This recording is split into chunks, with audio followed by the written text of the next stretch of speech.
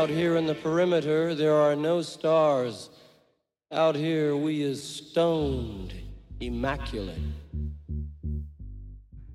Hello and welcome. This is the C86 show. I'm David Eastaugh. I'm with you to the very end of time. But, as you know, we do love our indie pop on the show.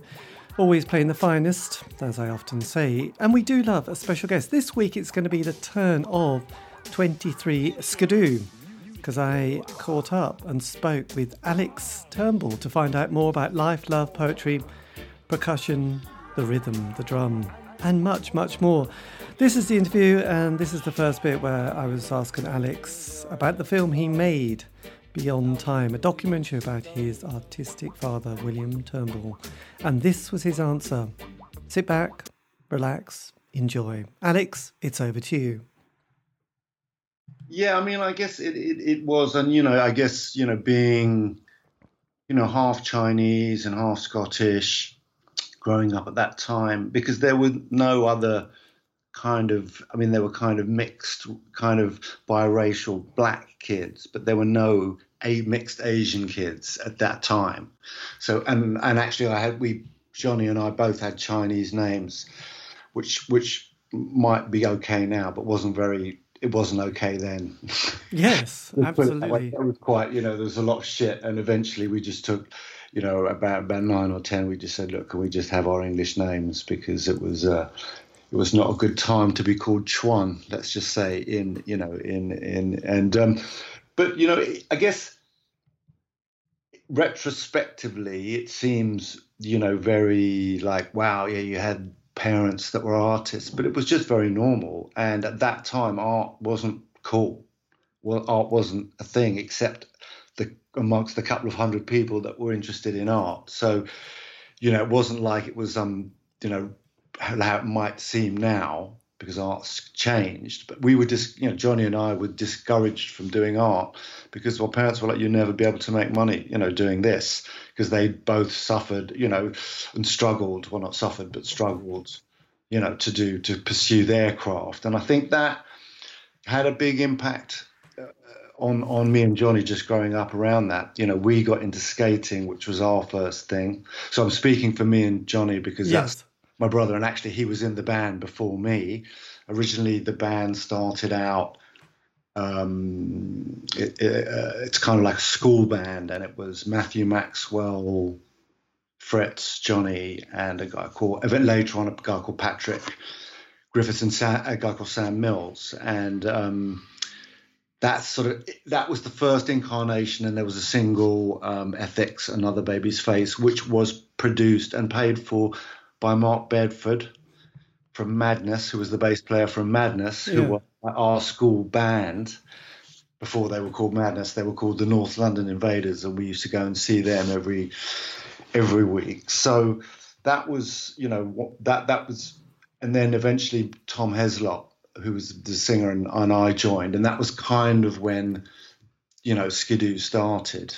Yes, which was quite interesting, because going back slightly, because I was born in the mid-60s, so kind of it was the early 70s that I started to get more aware of sort of, I suppose, the usual cliche of Top of the Pops, and before that probably hearing my mum playing Radio 2 in the kitchen as she was kind of fighting the twin tub washing machine that used to sort of be quite a performance washing in those 60s periods for sort of the housewife. It was kind of a very cliche, but listening to Radio 2 and things like Jimmy Young in the afternoon with, What's the Recipe Today? So I had sort of that kind of sound, I suppose, of Burt Bacharach and soft pop before hearing people like the Sweet and stuff like that. But it was interesting what you were saying about artists, because there was, it was much more of a sort of working class background with a couple of slightly arty children at school whose parents, I suppose, were artists, but they were slightly different than everybody else. I remember them well because he was the father was called Ron Fuller, who was a toy maker, and there was a few potters who tried to make a career, and they did. The Robin Welsh, who recently died. So there was a couple of kids. So were you and Johnny those children at school who were a little bit quirky? I don't know. I mean, I guess being half Chinese probably set you apart anyway. I don't know about being quirky. I guess you spend most of your childhood wanting to try and fit in. really, which was quite hard then because we were quite different, and especially when you had like a Chinese name or something. But I think skateboarding was the thing that we both came to first, that when we were about 14 or 15, and we discovered that, and eventually became like two of the main sort of skaters on the kind of British scene in that period in the 70s, which was become kind of like the Dogtown kind of period. But that was probably the first bit of sort of counterculture.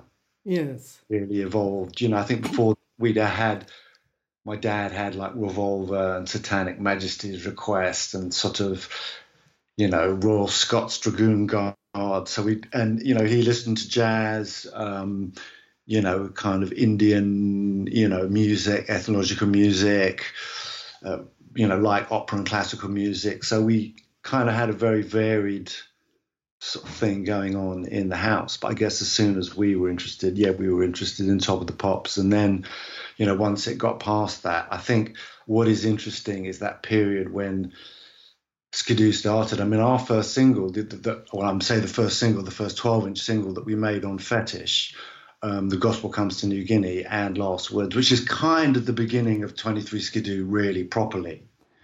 That was recorded with Cabaret Voltaire at the Western Works. I mean, over 2.5 days we went up there. We drove up there with all the gear in a van and, slept on the floor. Yes. But they were like, the people that we were listening to at the time, and then that was an amazing experience. And, we actually, Last Words was the track that we had sort of planned to do. And The Gospel was something that was kind of an experiment that we'd made the backing track for it with all the sort of sound effects and the noises and the chanting and loops and stuff. It was like an ambient backing track. And we went out for an Indian meal and we came back, smoked a joint, and just went in, and just Fritz and Johnny and me, we just sort of freestyled that track. And that's why it kind of lasts sort of for 10 minutes. And I remember walking back into the control room, and Mal was from Cabaret Hotel was just like, "Wow, what was that?" Because I think they were used to working with drum machines and stuff. And I think that the thing that differentiated Skidoo then was we were very percussive. Yes, absolutely. Even the way we sort of, and I think we reacted against that later on. Probably when I look with hindsight back on it now, I mean, I was discussing it with a friend and saying that, I might have done it differently now and not done The Culling Is Coming, right at the period when we could have become like a really successful band. But I guess that was part of our art. And, we did have a sort of strange period where we, asked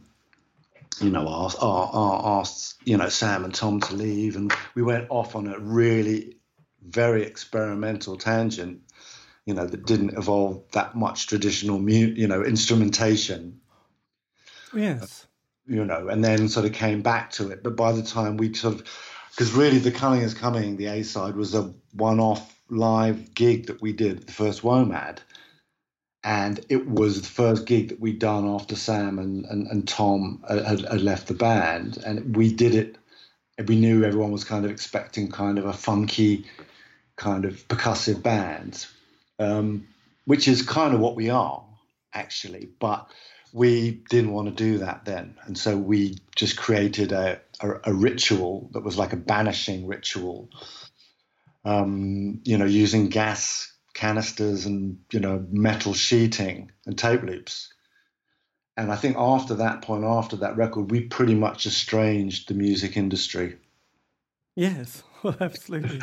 And that came out on Rough Trade. Then we did those records like Coup, which have pretty much become kind of cult classic. Coup's kind of the Chemical Brothers totally definitely nicked that for block rocking beats, and I know that now because a good friend of mine who was at their club in Manchester, because there's always a bit of supposition, is like, is it, isn't it? And he said, no, that was the last track. Coup was the last track they played every week.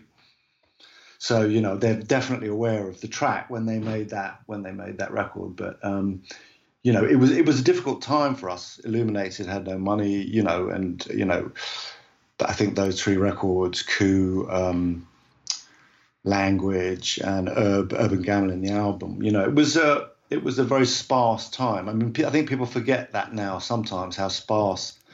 Like when I grew up in the 60s and 70s, it was really fucking sparse. Yes. You know, we lived up in a big old cold house, but it was like there wasn't much. So we had one pair of shoes, and it was sort of like it was that post-war sort of mentality, I think, that people grew up, and even into the late 70s and early 80s with the music thing. I mean, it was there was sort of a lot of integrity to it, and a lot of ideas about trying to push boundaries and not conform. And where we've come to now is like the diametric opposite. So we were swimming against the tide then, and what's come to pass has been the tide that we swam against. Yes. In a way, if I think about it, I'd never really thought about it like that, but that is the truth of it. I'm not saying that there isn't lots of great underground music but out there and people making music, but in one sense, we've all become insiders. There's no outsiders anymore. Yes, absolutely. And it was interesting because I remember it was bizarrely Fast Eddie from Motorhead who said about how little money there was. There was just no money to, I think his phrase was, to piss in a pot, really. And going to gigs and often, like having no money to pay for petrol to come back from a gig if you were playing up north, and having to sort of almost sabotage the van and sort of getting a mate who was a member of the AA to come and pick you up to bring you home again. It was hard. It's hard to believe how the kind of almost the poverty of bands at that stage. That was probably the 70s. And then a guy in the Wolfhounds mentioned that going up to Glasgow to play a gig only to find out it was cancelled, but having no money to get home, and then having to sort of busk for a few days to get some money. We had a gig in Leeds in around 1983, sort of 84, with Keith LeBlanc and Mark Stewart and those guys, and Adrian Sherwood, and supporting them. And we ended up, that van fell through, we ended up driving up in both of our cars. On the way there, my fan belt blew out, and then on the way back, Johnny ended up with no brakes in his Volvo, sort of 1800, sort of like coasting down the M1 with no brakes, using sort of gears to try to sort of slow him down. So it was wasn't like a glamorous time. But I mean, when I look back, we made there was some pretty cool, records that informed, I think, certainly a lot of stuff that I've done since. Yes, absolutely. And one of the key things that I've noticed from doing the show is the kind of the importance of the gatekeepers, because you had the music press who were huge at that stage and influential, but also John Peel. A John Peel session would give a lot of bands that kind of, I suppose, it's a bit of a cliche, I know, but there was a lot of unemployment in those days, and being unemployed wasn't that big it was almost like a career progression or life progression. You did unemployment for a few years, and there was also the job seekers allowance and enterprise allowance, which a lot of people went on. It was almost like a grant for musicians. And then a John Peel play in a session would then give bands that other bounce to sort of do the album and also tour around the country. And getting the John Peel session in 81 must have felt like a really sort of a bit of a blessing from the Pope, really. Well, I guess, he is such an important figure, even in terms of being one of the first people to play like sort of electro, early hip hop, like on the radio, and just, all of the stuff that he played that just you couldn't hear. And there was no internet, no sort of alternative. The only way you could hear music was on Top of the Pops or on, very, very few radio stations. So, what he did, in exposing so many different forms of music that didn't have platforms then was really important. But I guess it wasn't, it was cool and it was great, but it wasn't such a big thing. I mean, I don't mean that in a sort of arrogant way at all, but it was just like everyone was just doing what they were doing. And if you found an outlet for it, it wasn't like, oh, wow, yeah, we've really arrived, because it wasn't like that really made any difference to us, like, financially or anything as a band at that point. I mean, music was just sort of fairly altruistic. You did it because you loved it. You didn't do it to make money out of it. And I think, it was great being able to play some other tracks that never got released. When I listen back to them now, like, there's a couple there that we never recorded sort of elsewhere. I mean, in truth, there's a whole period of Skidoo, which is probably the most commercial, that never got recorded, because when we recorded 7 songs, which was with Genesis P-Orridge and Peter Christopherson from Throbbing Gristle and Psychic TV, we basically got all of that material pretty much in the week before we recorded that album. The album was recorded and mixed in 3 days, and Kundalini, and a lot of them, it was sort of stuff that just sort of happened. And we had a whole very more funky percussive set that was what we'd been playing. We played gigs with This Heat, and we played at the North London Poly with Certain Ratio, and was kind of what we were kind of known for doing, that never really got recorded. And I think Genesis was quite instrumental in this. He sort of challenged us, and I think it was what it was, but it would have been different without him, because he really sort of challenged us to really sort of, because obviously, you look at Throbbing Gristle and what they were, he was, and also subsequently, so he was a fairly counterculture figure. And I think that we, when Skidoo sort of bucked the music business, some of that was sort of, part of that was the zeitgeist of the time, I think, as well, was that it wasn't about entertaining people. It was about challenging people. So you couldn't get away with that now, really. People would be like, fuck, I want my money back. But it's like, I want my money back. Yes. I expect you to do this. That's the sort of here's my iPhone. Look, I expect, if you're a DJ, will you play this? You would have been thrown out of a club 20 years ago if you tried to do that. So the whole ethos of the time has sort of changed. But back then it was very much about pushing boundaries and trying to make people question what, they were going and what they were seeing. And sometimes it worked, sometimes it didn't. And I think it's interesting, actually, I guess now as we play recently, we do we improvise, but it is kind of more rhythmic based now.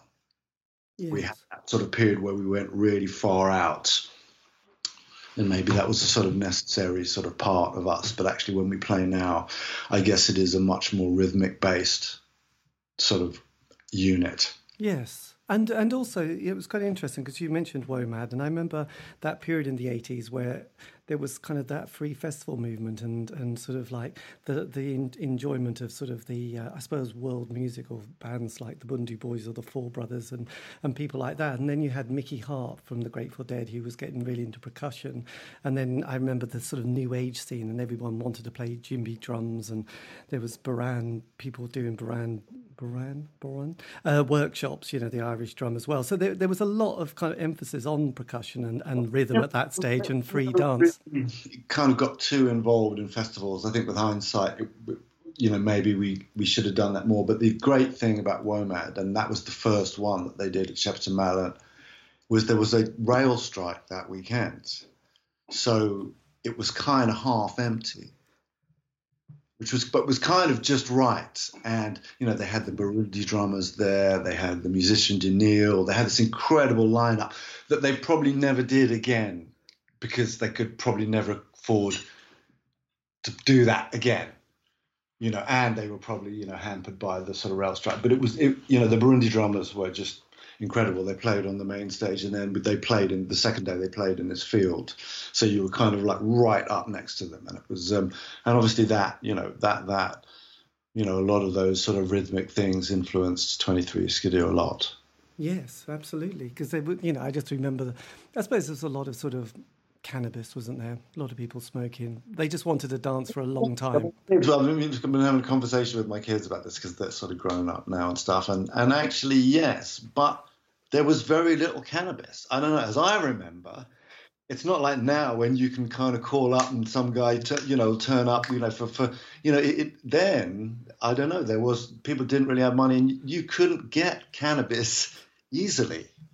It was you had to go, it was a thing to get it. And, if people had it, it wasn't, I don't know, even from sort of back in skating days, which was probably when I first sort of encountered it, it was it was there and it was part of the culture and you aspired to it, but there was very little of it, as I remember. I mean, I guess later on into the 80s it changed, but as I remember in the 70s, it wasn't like, there was tons of it, or you had to sort of, like everything else, you had to go and find it. Yes. I guess without dwelling on it, I think it probably wasn't that potent because a lot of it was homegrown. But I can remember sitting around at festivals and being passed a joint and thinking, oh, actually, I'm asthmatic, so I'll have to pass it on, and feeling a little bit like, dear, I couldn't take a puff because I'd start wheezing really. But there were definitely kind of that kind of little scene of someone doing the joint and rolling it and then passing it around. So no one really probably got that stoned about it. I think it's interesting if you look at it now. I mean, even like that, how because in the end it's far less destructive than alcohol or tobacco, which are both sort of legalized forms, and nobody ever got into a fight after they smoked a joint. So people don't end up in A&E on Saturday night because of cannabis use. So, and it does have an association with creativity, which goes whether you want to go to Rastas or to wherever, it has that sort of the I guess it's changed now, isn't it? It's in most of America it's legal. We haven't made that mental adjustment over here for some reason.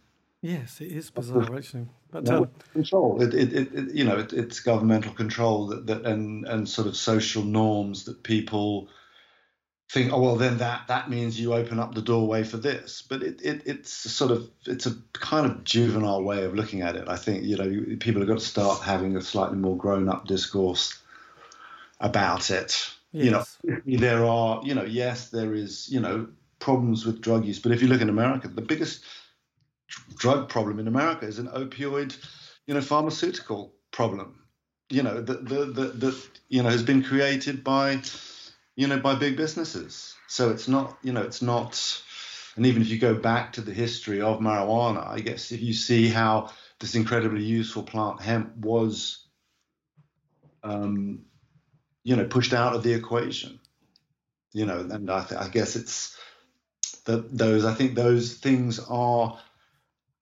becoming increasingly important, because if you look at the way our society is moving now, sorry to sort of digress away from music, but I think this is really important.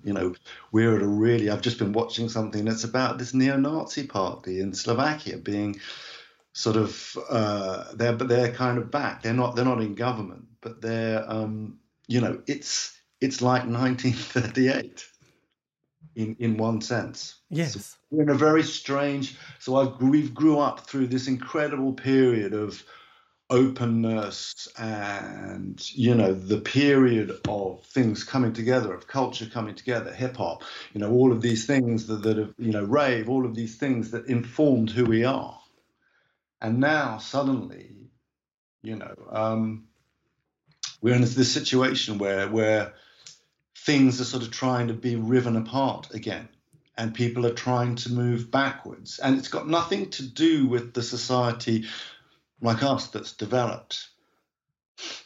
So, we're in a very tricky period at the moment, I think, and I think everyone had got used to thinking that, a situation like the Second World War would never happen again. Obviously, it could never happen again like that, thankfully. But if you look at the politics today, it's it's completely antithesis of everything that we worked towards, I feel. Yes. Well, I guess, it just reminded me, there was an interview I saw with Stuart Lee talking about comedy. When liberalism was the kind of main, ideology, unfortunately that kind of gets kicked for several decades or years, whatever. And then, eventually that kind of gets kicked into touch almost. And then another ideology comes in. And I suppose that we get a bit complacent. I suppose we take it like, oh, yeah, that's fine. But then you realise actually it is quite fragile as well. It's not necessarily you can just keep kicking it and it will stay there. It can eventually get, certain people, certain organisations can get removed and then suddenly replaced with something which is like, oh my God, they're quite scary. But, it's, and so we're in a position where we could look back in history at this time thinking, God, the signs were there. We just ignored them. Well, it's democracy and capitalism, and they're splitting. Yes. It is, if you can see it in creatively, and I think that's going back to 23 Skidoo, and sorry to digress into sort of some other more sort of serious thing, but I think that, the ethos of what we tried to do was, and what a lot of that period was about trying to be open and to try to, and it did really influence most of what came next. But I think, things like the X Factor and also the fact that, that actually commercial music has moved towards underground music. Yes, this is true. Before pop, they were very different. Whereas now, actually, the line between hip hop and most pop music is like black R&B from the 90s. That's like Boyz II Men. It's like sort of New Jack Swing. That's what most pop acts sound like now. If you understand the sort of the historic references. Yeah, absolutely.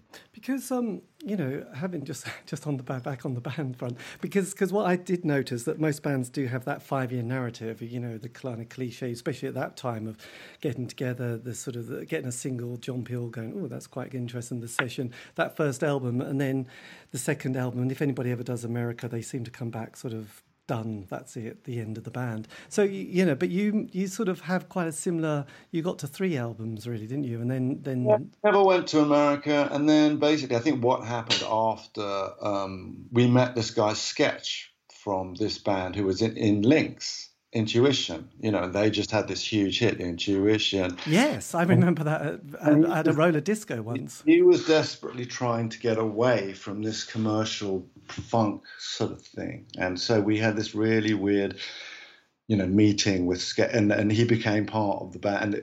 We watched he showed us Shogun Assassin, and that, then made Coup Language, which was kind of his beat, and Urban Gambling, and it's actually, it's interesting. We met him. I don't know if you remember this TV program called Riverside. We did a couple of those. This sort of BBC. It was quite arty. They had kind of avant-garde contemporary dance on it. We did a performance of Urban Gambling with this dance troupe, Mantis, and then we also did an interview with this guy, Perry Haynes, who had been Rod Pierce at Fetish's partner, and later sort of went on to, become, very important person in terms of the face and stuff. And he wanted to interview us, and we did an interview using half-inch, quarter-inch tape loops. So everything was looped round, and we'd come back, and everything you said, would keep coming around on top of each other.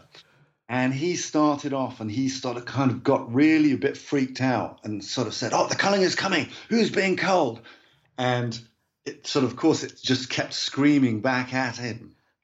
And then we started sort of doing it, and that one never got shown, actually. Even the producer said to me, "Wow, I've never seen anything like that before."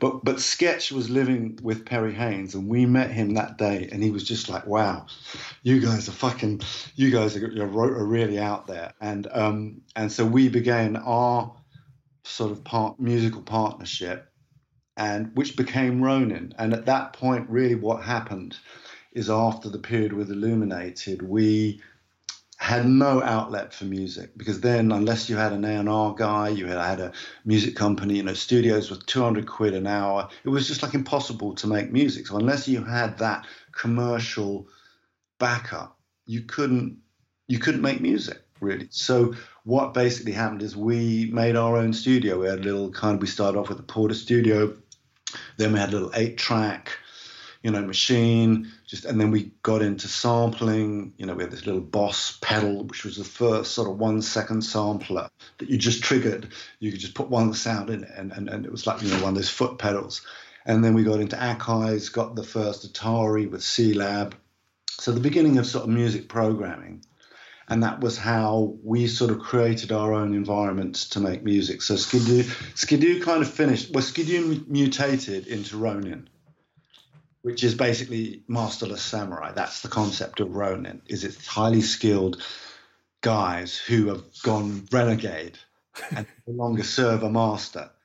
So they're which is what happened in feudal Japan after the wars. All these samurai were then left unemployed, and they went off and kind of, that is what Seven Samurai is sort of based on. That it should actually be called Seven Ronin, because they're all Ronin. And so our thing was we're musical Ronin, we're musical assassins, and we started our own recording thing, which became quite a successful underground, not successful, I mean, I think an important underground thing. We became one of the first British breakbeat hip hop, labels. We did Estelle's first record, we did Roots Maneuvers' first record. We worked with these guys, Skits, who's, that album that he made, Countryman, with Johnny, was, it's one of the main British hip hop albums. It's got everybody on it. And the difference is because then a lot of British hip hop was very underproduced. People didn't want to listen to people rapping in British accents. It's not like now. And the thing with Countryman is it's incredibly well produced because Johnny did it. Yes. My brother Johnny, who I don't know if I'd said he's my brother, but he's been my partner sort of in skating, and in music, and then sort of later on in the sort of art stuff. The only thing that we haven't done together is martial arts, which we both do.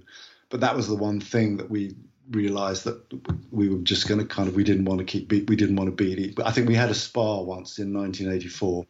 And then after that, we just decided, we just pursued our own paths in martial arts. Yes, we both still do it passionately, but we that's the only, everything else we've sort of done in sync. Yes, and during that time, because I have to say, a bit of a John Peel cliche. So anything he kind of played, I tried and get into, and during that time, the early hip hop years started. So I sort of went to that event. Was it in '86 at Wembley, UK Fresh? Yeah, I mean, I was there. I mean, no, actually, because we nearly signed to Def, if you can believe this, 23 Skidoo. Just before we became Ronin, really, nearly signed to Rush Management of Def Jam. I'd sort of started DJing in around 1983, and I was in a club in 1986 in New York, DJing, and this huge guy came up to me. Turned out his name was Leo Cohen, who was Russell Simmons' partner. He was like, "Hey man, you want a manager?" And I said, "No, but I've got a band," and we ended up going to New York and we recorded at Chungking, which was this kind of crappy little sort of studio, but where all these, all these incredible hip hop records, historic hip hop records, LL Cool J, Run DMC, all these records had been made, and working with this guy Sam Sever, who worked with Mantronix. It never came out because I think, it was just the ethoses were too. They were just they're far apart. They gave us this contract. It was like a Bible, and it included a slice of everything you did for the rest of your life. So I'm quite glad I didn't sign it in the end. Yes. Well, I can remember there was the Street Sounds compilations that used to come out on a regular basis. And most of them, because they had Stetsasonic and people like, I don't know, Lovesky. I don't know, I can't remember his name now, actually. Yeah. But I mean, so those are two different. So there's the sort of that early Street Sounds period, which is more like 83, 84, which is the really, before it's even called hip hop. Yes, there was, because, yeah. And it's kind of Run DMC, Rakim, that's Public Enemy is kind of really when it sort of becomes, through into sort of Naughty by Nature, then it becomes sort of hip hop. But really, it wasn't really called hip hop then. It was electro, wasn't it? Really? Because it was electro compilations. Because actually, the band I loved, or the woman, was Roxanne Shante, and then there was the real Roxanne with Marley Marl. Well, no, I can't. No, because the real Roxanne, she was she made records first. Because basically there was this crew UTFO, who I love, who were done by these people Full Force, who did that track Alice, which was actually a number one. In the UK charts, but they had this crew. They did this track called Roxanne. Yes. And it was like three guys: Kangol Kid, educated rapper, and Dr. Ice, and then she did a reply, Roxanne Shante, the real Roxanne, and she did a reply. It was like the first hip hop reply. This record, But Roxanne Shante, yeah, she was great live on stage. All those records, she was like, yeah, she was part of the Juice crew. Well, I would say one of those albums or singles I played all through that particular year was "Bite This," which was the 12-inch, which was just fantastic. Yeah. She must have been all of 14 at the time. Yeah. But there was, because actually John Peel's, one of his favourite people was DJ Cheese, which was very bizarre. And no one knows who DJ Cheese. Word of mouth, because I've got both those records, King Cut and Coast to Coast. But again, they've kind of been forgotten. Nobody knows who they are. They're not like held up. But that was like before, this is like way before Run DMC. This is like a year before Run DMC, or I guess maybe Sucker MCs is just starting to emerge. But I guess it's interesting that sort of, I think that changed hip hop really, Sucker MCs and Run DMC and the whole Aerosmith, yes, the look and the vibe, because before that a lot of it was quite, it was quite theatrical. Well, I can remember, and you probably can as well, but I remember seeing people like Salt and Pepper on the Tube, and the sound was really basic. And then that UK Fresh thing at Wembley, that kind of the Woodstock of hip hop or whatever, everyone had whistles. The sound, my ears got so hammered on that event. It was unbelievable. Yeah, but it's interesting how now, hip hop's become this sort of other thing, but very much then.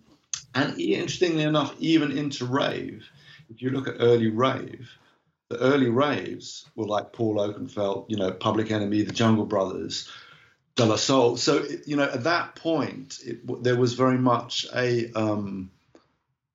mixture still before kind of, rave and then EDM and some stuff. In its early days, culturally, because a lot of the people that had come to rave when it started had come from all of these other things. But at that point, you've got to remember also that hip hop was in this very black militant phase. So a lot of white kids who were into it because it was like that was the thing, were kind of disenfranchised because it's like, look, you can never, this is not you can't be part of this.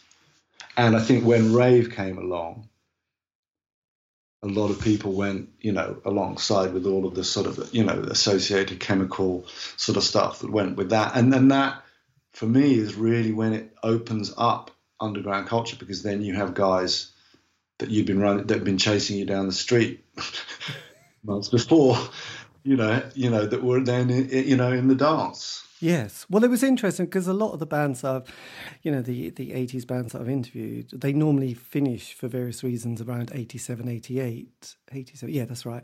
Because they've had 5 years, but it was like the scene had changed and everyone had had enough of the sort of jingly jangly sounds, and also that was the end of the Smiths, and that kind of seemed to signify some sort of event. But then the ecstasy world came along, and that kind of changed it. So unless you're going to be the Soup Dragons or the Happy Mondays or the Stone Roses, that was going to happen. But then you had people like a guy called Gerald, and then you had all that Italian house stuff on Brian Carter Music, and even Adamski's early, like Live and Direct, that might have been as well. And I mean, Streams of Life and all that Derek May stuff. But it's funny, for me as a drummer, I was never drawn to kind of the house beat. And because I guess then they didn't have all the variations of the kind of percussive house and this and that, and my first encounter was Nitro Deluxe, this brutal house, it's like, So that sort of mechanical 4/4 beat I was into kind of swung funk drums, I'm into Jackie Liebzeit and sort of like, and those guys. So I think that even though we did our first record on Ronin, Jailbreak was a very up-tempo thing that was a huge kind of rave hit, we were very much kind of flying the flag for, other musics. We didn't really do that whole rave thing. I didn't really, culturally, it wasn't really, just wasn't my thing. Yes. Much what I was into, I think everyone else was. It opened a lot of people up to a lot of stuff that were nowhere to do with that.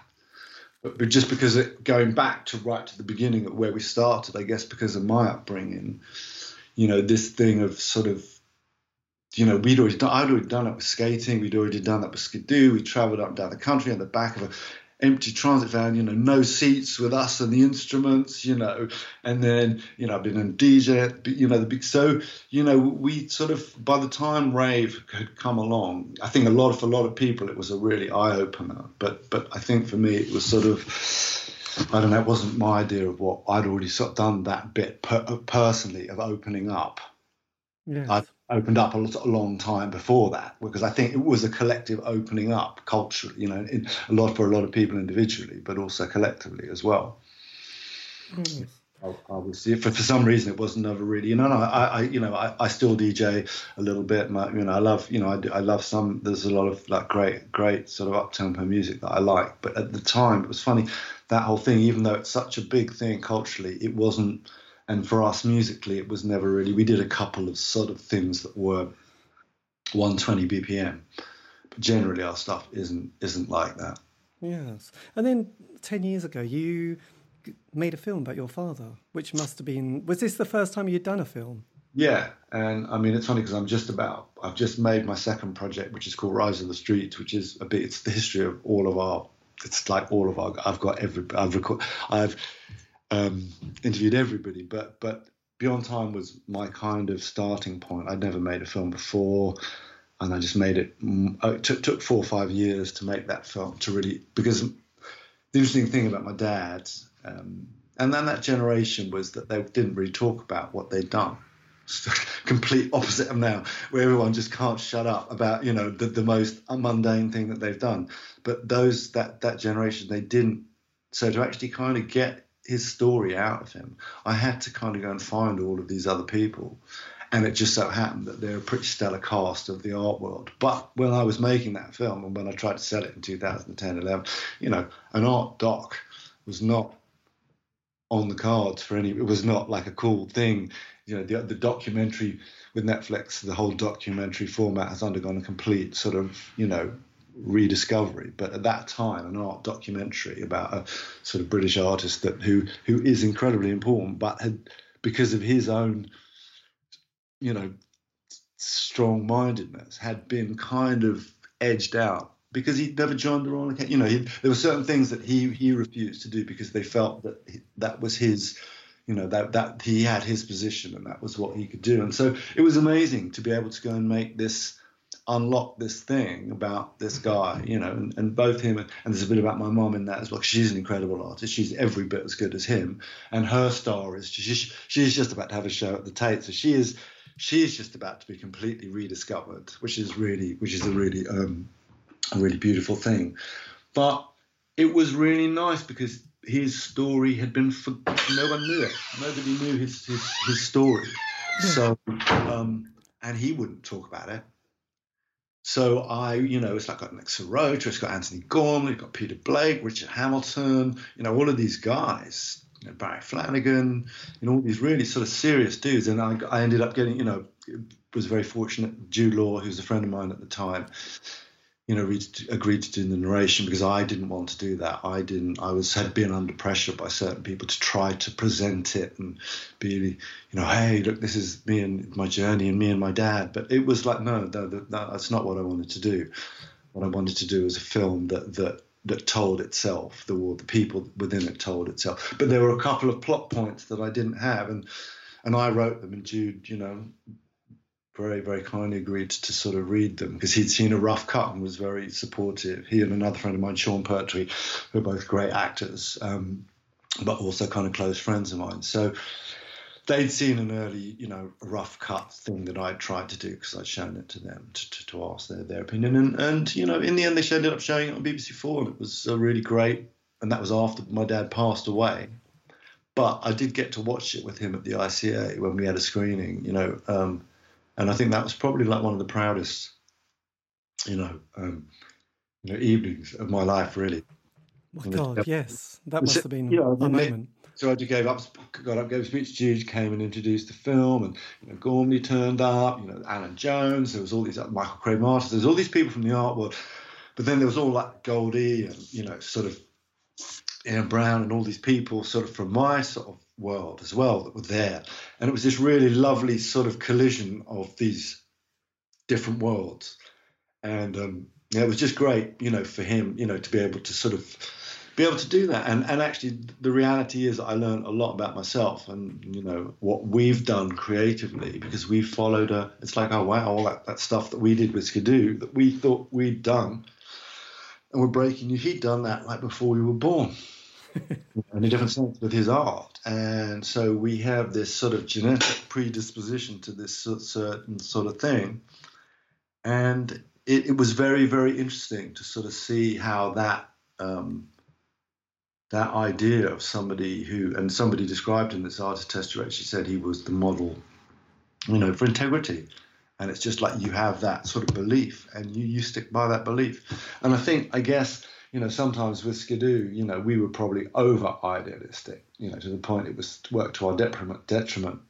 But, I guess that is definitely something that we got, because in the end, that's what you had to do to be an artist. Because if you said you're an artist to someone back then, they'd just look at you like, get a job. So, it was not like, oh, hey, I'm an artist. Like now, people forget, even 20 years ago, creative was kind of like a slightly dirty, it was like, well, what do you do? Now everyone wants to be, that's the whole thing.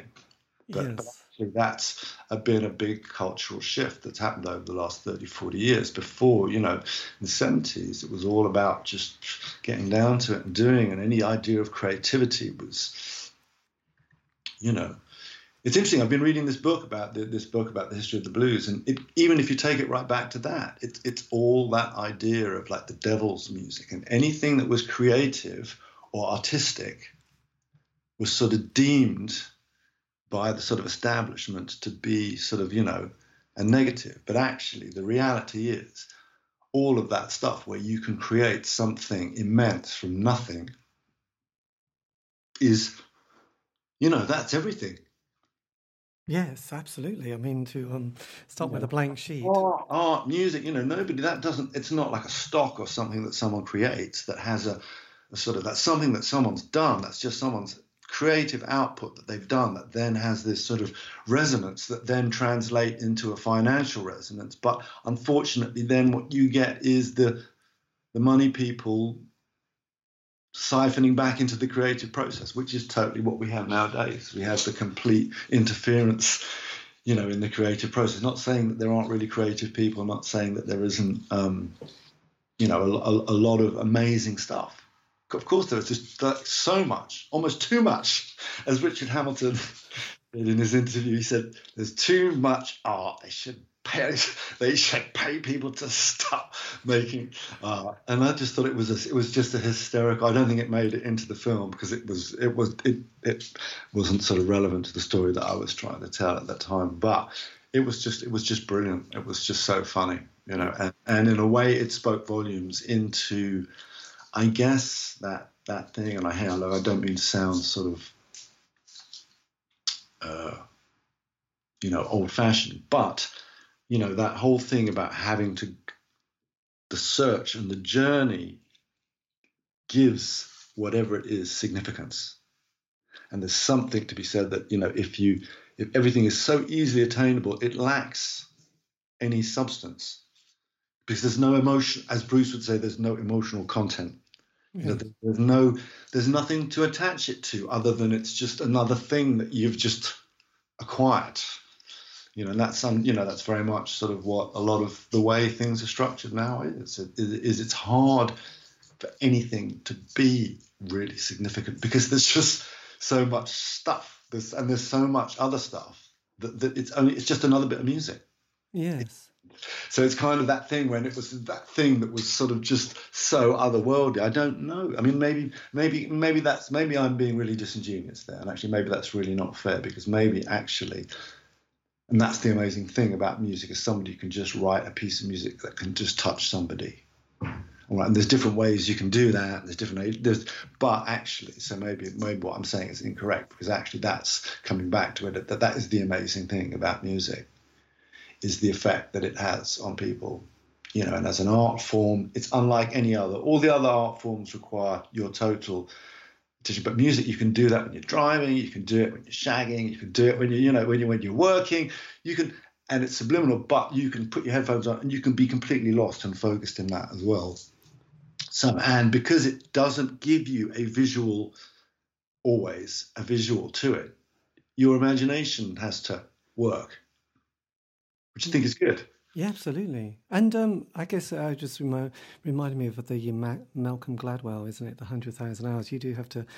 I mean, yes, because there is a sort of element of people just wanting to be famous for no reason. Whereas I think in the old days, people wanted to actually make music and be on stage with this sort of idea that that would lead to something, but you had to produce something to you. Fame was the end. That's the sort of commerciality. That was the worst thing when we were doing Skidoo in the early 80s. Someone said you're a sellout, you're a commercial. That's the worst thing that anybody could say to you. That was like, and now it's just like, that's just kind of like, yeah. Sort of, that's sort of like, I mean, I don't mean that in the wrong way, but I do believe that that whole bit, the industry and the way that the whole thing is geared up to sort of monetize, everybody is in it for something. Well, I can remember, and I would imagine you can remember when Sonic Youth signed to a major label. That was actually sort of like breaking news in the indie papers or the papers, and it's like, should we play the new Sonic Youth album because it's going to be on Warner's and not on I think it was ST Records, and now no one would understand what the hell you were talking about. But then it was a bit like, God, you can't sign for a major, for Christ's sake. Yeah, exactly. And that, so that ethos is and that's just how it is. I guess that's just how it is. So you were saying you've just finished another project. Is this a film that you just put together? I use sort of things the wrong way around. Mostly you're supposed to go and take something and sell the concept, get it commissioned and then make it. And I kind of do my stuff the other way around. So with Beyond Time, it was just me and my good friend Peter Stern, who was an ex-skater, who was a musician who'd sort of done stuff with us with Skidoo over the years. He played on the Stussy Tribe record we made, and he's a fantastic editor as well. And so we did that. We made that film. And I've been sort of shooting Rise of the Streets ever since, just shooting interviews with people. And it was only really a year ago that, because he'd moved to America and he moved back and started sort of really addressing how to put, because it's not a thing that's about punk or new romantics, or it's about how culture fits together. And so how do you tell that in a narrative? And I think I found a way. It works episodically at the moment, so I'm hoping to kind of go that route. But I'm literally just at the point where I've got 4 kind of proper episodes, and I'm sort of literally just trying to find. But it's not my world, that world. So but it's only 1 degree of separation. Yes. Well, I'm one of those people who loves my BBC 4 on a Friday night documentary, so hopefully it'll get commissioned. It really does have everybody in it, it's a who's who of everybody from back then till now. I'm not going to start shouting out names, actually, but it is, and what's been great about it, and I think Beyond Time was my calling card. It was like, look, this is Beyond Time because none of this is on the internet, none of this stuff, all right? And, maybe people don't think it's important, but it's informed everything that we are today. I'm sorry to say, like it or not, accept it or not. And yes, it doesn't matter because we're here now. But if you're at all interested, and we always revered culturally what came before us, our generation. So this is the stories, this is the people that did. And it's an interesting, tight, small story arc of people. And what's interesting is you can keep going deeper. It's at the moment, it's really, it's London, New York, a bit of LA, and obviously Jamaica's sort of got an input. Those are the 4 places that have really informed. And then later Japan, and then obviously Tokyo, in the sort of 90s. Mm. So it kind of weaves together those strands and how the different sort of diverse started off kind of being, about style. But it's not like about streetwear or something. It's how come everybody's so interested in, before only a few people were interested in having, a two-tone suit or, looking like, nice. But now everybody, it's just part of it's all the mainstream high street stores are all selling all of that stuff. Every fashion label does a sneaker. It's all of that, culture has been absorbed. Yes. Completely into the norm. So it's what's nice is a great people, amazing stories, and I think the art, what I learned in Beyond Time, because it's just me and a cameraman, it's a very guerrilla sort of thing. But I mean, it's probably shot in HD and stuff, but it's not like sort of people. It's spontaneous. So when people answer and they think about something, get excited about something they haven't thought about for 20 years, it's that excitement. Whereas if people have prepared answers and stuff, it's not the same. It's kind of like they're reading off a teleprompt. But the real magic is finding these sort of bits when these incredible people sort of recollect something that they hadn't really thought about for 20 or 30 years, and a moment that just, really can be looked at and go, yeah, that sort of changed, that changed culture, or that slowly the seed that was laid there kind of went on and by the time it actually kind of sort of came out of the ground, a lot of people didn't recognize where the seed was from. And it's interesting, even with rave culture, I mean, how much of that, it went off a little bit in the baggy sort of stuff, but really it was very influenced by hip hop, culture and linguistics, it's modern language is so much influenced by that Wicked and, all of these sort of very chill. I remember the first time Sean Oliver, rest in peace, God bless him, said to me chill. And I was like, wow, that's a weird American word. But it's all of that vernacular is completely normal for us now. Yes. Well, it's interesting because I sort of realised doing this show, especially, that 30 years seems to be a pass in a time where, mostly we weren't that bothered about a lot of stuff, like fanzines or even the music. And then sort of 30 years pass or thereabouts. And then suddenly, there were 2 books that came out on fanzines of the 80s, which was like, wow, that's a lot of work. And then there's been a lot of films. There was The Wedding Present had one about an album they did, George Best, and then the Go-Betweens, The Chills, The Slits, L7. So there is this kind of history being told now and even, the Corn Dollies? No, the Dolly Mixtures. Even they had a sort of film about them, which was 35 minutes. So it's interesting that suddenly, the importance of it's become, it's sort of, it's great, and it is and actually it is interesting. It's sort of and I think a lot of them are labours of love with people, because it's people who've been shooting stuff over a long time. So I guess in that respect, it is really good. But I guess, yes, that is the time that we're in now, I guess, where people are interested in this. But I think what I've done is different, because it's not about one thing. Yes. It's about how things fit together, and I've got a very unique perspective because I've careened my way as a skateboard, as a drummer, as a DJ. I did a bit of modelling around 1985, just for a year. But all the people that worked with Matt Mario Testino, Stephen Meisel, Arthel, they've gone on. They were big, but fashion was tiny. So is this more? Are you more Adam Curtis? Is this the Adam Curtis kind of sort of bringing interesting theories and narratives to the story that sort of we haven't thought about? But I don't know if you know his work, but that kind of way of being. I'm not so sure. I think hopefully it's new. Hopefully, and each episode is like a story arc that a kind of group of characters take you on, and they're connected somehow.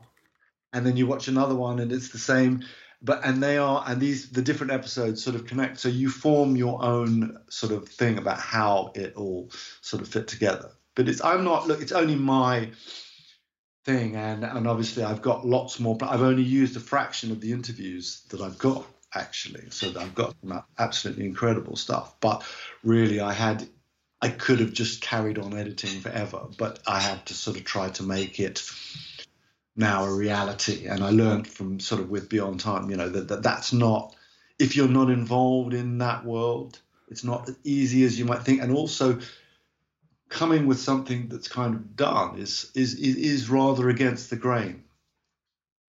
Yes. It's not sort of how things are set up. But I think I'm pretty sure that once I get to the right, but it's a no-brainer. It's a no-brainer. And I've had all the people that are involved, that are in it, are really into it, and that's the best sort of assessment that I could get. Everyone's like, yeah, it's good, it's excellent. Good. And just one last question. What would you say to a kind of an 18-year-old self starting out? That thing that you've sort of picked up through experience and then thus wisdom. That you think, that's something that I would really tell anybody, that that bit of advice, or like I said, Well, I don't know if there is one, but I guess just be true. Just try true to yourself. If you know that may be difficult because sometimes we don't know who, being that can mean lots of different things, and it's very hard nowadays to be true to yourself because we are judged by other people. So very much, this whole thing where I came from and where I kind of grew up around was very much about developing your own identity, but I think in the modern world that means something different because it's so governed by likes and things. So that's all I would say, is try to be, true to what you do. And also, I guess another thing I would say is when an opportunity comes, it may not come again. Just be aware of that, whether or not you choose to take it or not. Sometimes it's like when you're in the midst of something, it's like, but I won't, So what I'm saying may sound contradictory, because I'm not saying go, sell your soul to go and do something else. But if that's what you want to do and it's going to further what you do, then that's fine, because in the end, the rules are different now, aren't they? Yes. No one's going to judge you for doing this and for that, and the only kind of prerequisite is, was it successful or not? So, but I think being true to what you believe in as far as you can interpret that as whatever it means, that's the most important thing. Absolutely. The one thing I try and teach my kids, and I think that's try not to be swayed. Sometimes, look, you listen. There's people in your life that are really important, that give you really important advice, and you have to know who they are and be wise, to know who are the people that are giving you good advice that you should listen to, because not everyone gives you good advice. But at the same time, you've got to go with your gut, and you've got to go with what you believe. Absolutely. Oh, look, Alex, this has been fantastic, and God, I hope I didn't ramble on about too much. Now, my apologies for swearing a couple of times. No, that's fine. That's fine. But God, I really hope you get these films out, because I have to say, I mean, it will. It's not a if. It's a will. It's just a question of when I meet, and I think I've got a couple of meetings this week, so it's only since the beginning of this year, which is only, I guess, a month and a bit, that I've even thought, right, I spent all of last year, Pete moved back, we just edited last year and we constructed the format, and it's like, okay, yes, this is how, and it works and it's new. And all the sort of editing I've done with music and music to sound, I've brought all of that. So it's kind of, in a way, the culmination of everything that I've done, the way I've edited and used, if we've got a Pill video or a Nena Cherry, the way it's edited in and out, and the way it beats, it's kind of all of my DJing stuff has sort of come in there. So I'm very proud, which is amazing, because it's like an 8-year sort of pregnancy, and I find it at this point when it's like it's birthing, and yes, I've still got the most important bit to do, but I know what we've got. And so I think, even though often there is a process to this next bit, it's very important for me also to find the right people to do it with, because people understand it, otherwise it doesn't happen. But the great thing is it has the capacity to keep going, so you can keep going, you can go sideways in time, backwards, forwards. You can do something about kind of new crew now, you can go back, do something about the Hells Angels and the influence of all of that, the jackets and the chapters and the kind of whole culture and where that came from, because really that's the birth of it all, isn't it? Post Second World War, I guess, which morphs into sort of rockers and stuff, and it is just this idea of counterculture. Yes. But my bit is kind of just before punk, well, because I was skating just when punk was happening. I was too young. I couldn't get into the vortex. I was too young, and I didn't have the clothes. I didn't have the means to be able to be around. I wasn't around where skate. I was skating. And that was different. And I'm very grateful that I have that, because I still think that that's all my friends from skating are still my friends, and they're all great guys.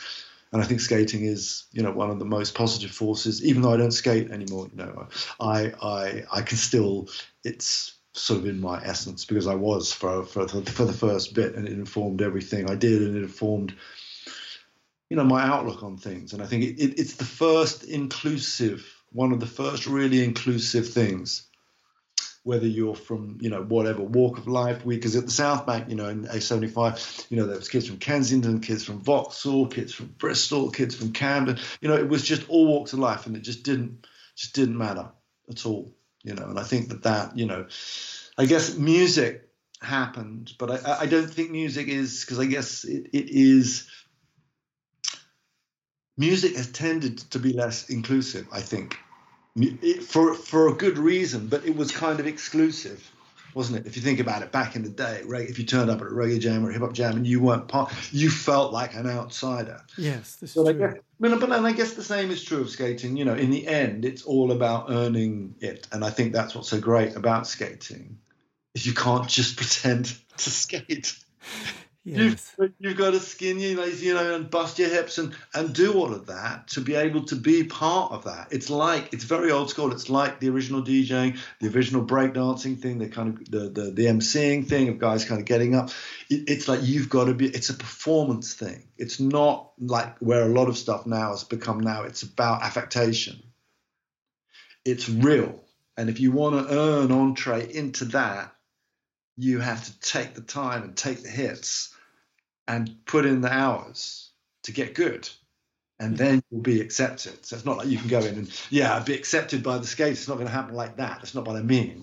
But it doesn't matter who you are if you do that bit. I guess music has. I guess I don't know. I guess it has been more. Maybe that's just a facet of the time. I guess maybe it was those things were much more insulated then, whereas now everything is accessible. Yeah. But it's interesting because I come from a sports background more than music, really. Because actually, being kind of working class from the countryside, so we played a lot of football. But you just literally have to practice and then practice some more. So it isn't, there's no point just having the football boots. You have to be able to do the thing, And now I'm more into sort of other things like trying to get better at triathlons. But that takes hours and hours of trying to improve your swimming or biking or running, and it's a solitary thing a lot of the time. Yeah, it's tough, and I think that's what's nice. That's the great thing about skating is it's a very social thing. The if you watch, there's a great Supreme film called Blessed that they made, and if you watch it, it's just a load of kids and a load of music and a load of skating. No, there's no narrative, no nothing. But if you watch the sort of camaraderie and the sort of it's a great thing. It's great, and for me, it's interesting how I think, skating, I think it represents a very positive. It's going to be interesting to see how it goes down. It's going to be in the Olympics if the Olympics happens. Yes, God. Yes, that's too weird to think about, cancelling that. But Alex, look, thank you ever so much. No, it's a pleasure, David. It was really nice talking to you, and I hope it's useful. I hope if anyone ends up listening to it, I hope I haven't gone on. No. Yes, that's what it's. I could have gone on a lot more about the early, Skidoo stuff but in a way, it's sort of a long time ago, that sort of thing. And I think it's been interesting. Actually, we played last year at the 100 Club, which is where we played, if we can end here, where we played one of our very first gigs, and it was packed. And people came from all over England. When you go to the stage and you leave and you go, it's like you walk through the crowd there. And it was really nice. It was a really great sort of people were like, yeah, it's like we should do it. And I'd like to do it. I would love to do it more. But at the moment, between looking after the art and what really has been going on with my film, it's like that I realised that's the focus of what I'm doing at the moment. The Skidoo thing we will be doing what we will do, but we're not like reforming. It will never reform and go back out on the road and be like that. Yes. We wrote some new material that I wish we recorded about 4 or 5 years ago. We went out and did this load of gigs. We played at Meltdown. We played in Japan. We did the festival, but just in the end we just didn't record it. But I'm sure we'll get around to it at some point. But it's we're like Colonel Kurtz. We appear and disappear. Excellent, yes, keeping it going. Well, look, Alex, this has been amazing. Thank you ever so much, and I'll keep in touch, and I'll send you the link when it comes out. Amazing. All right, David, great talking to you there. All the best. Have a good weekend. Cheers. Bye. You too. Bye-bye.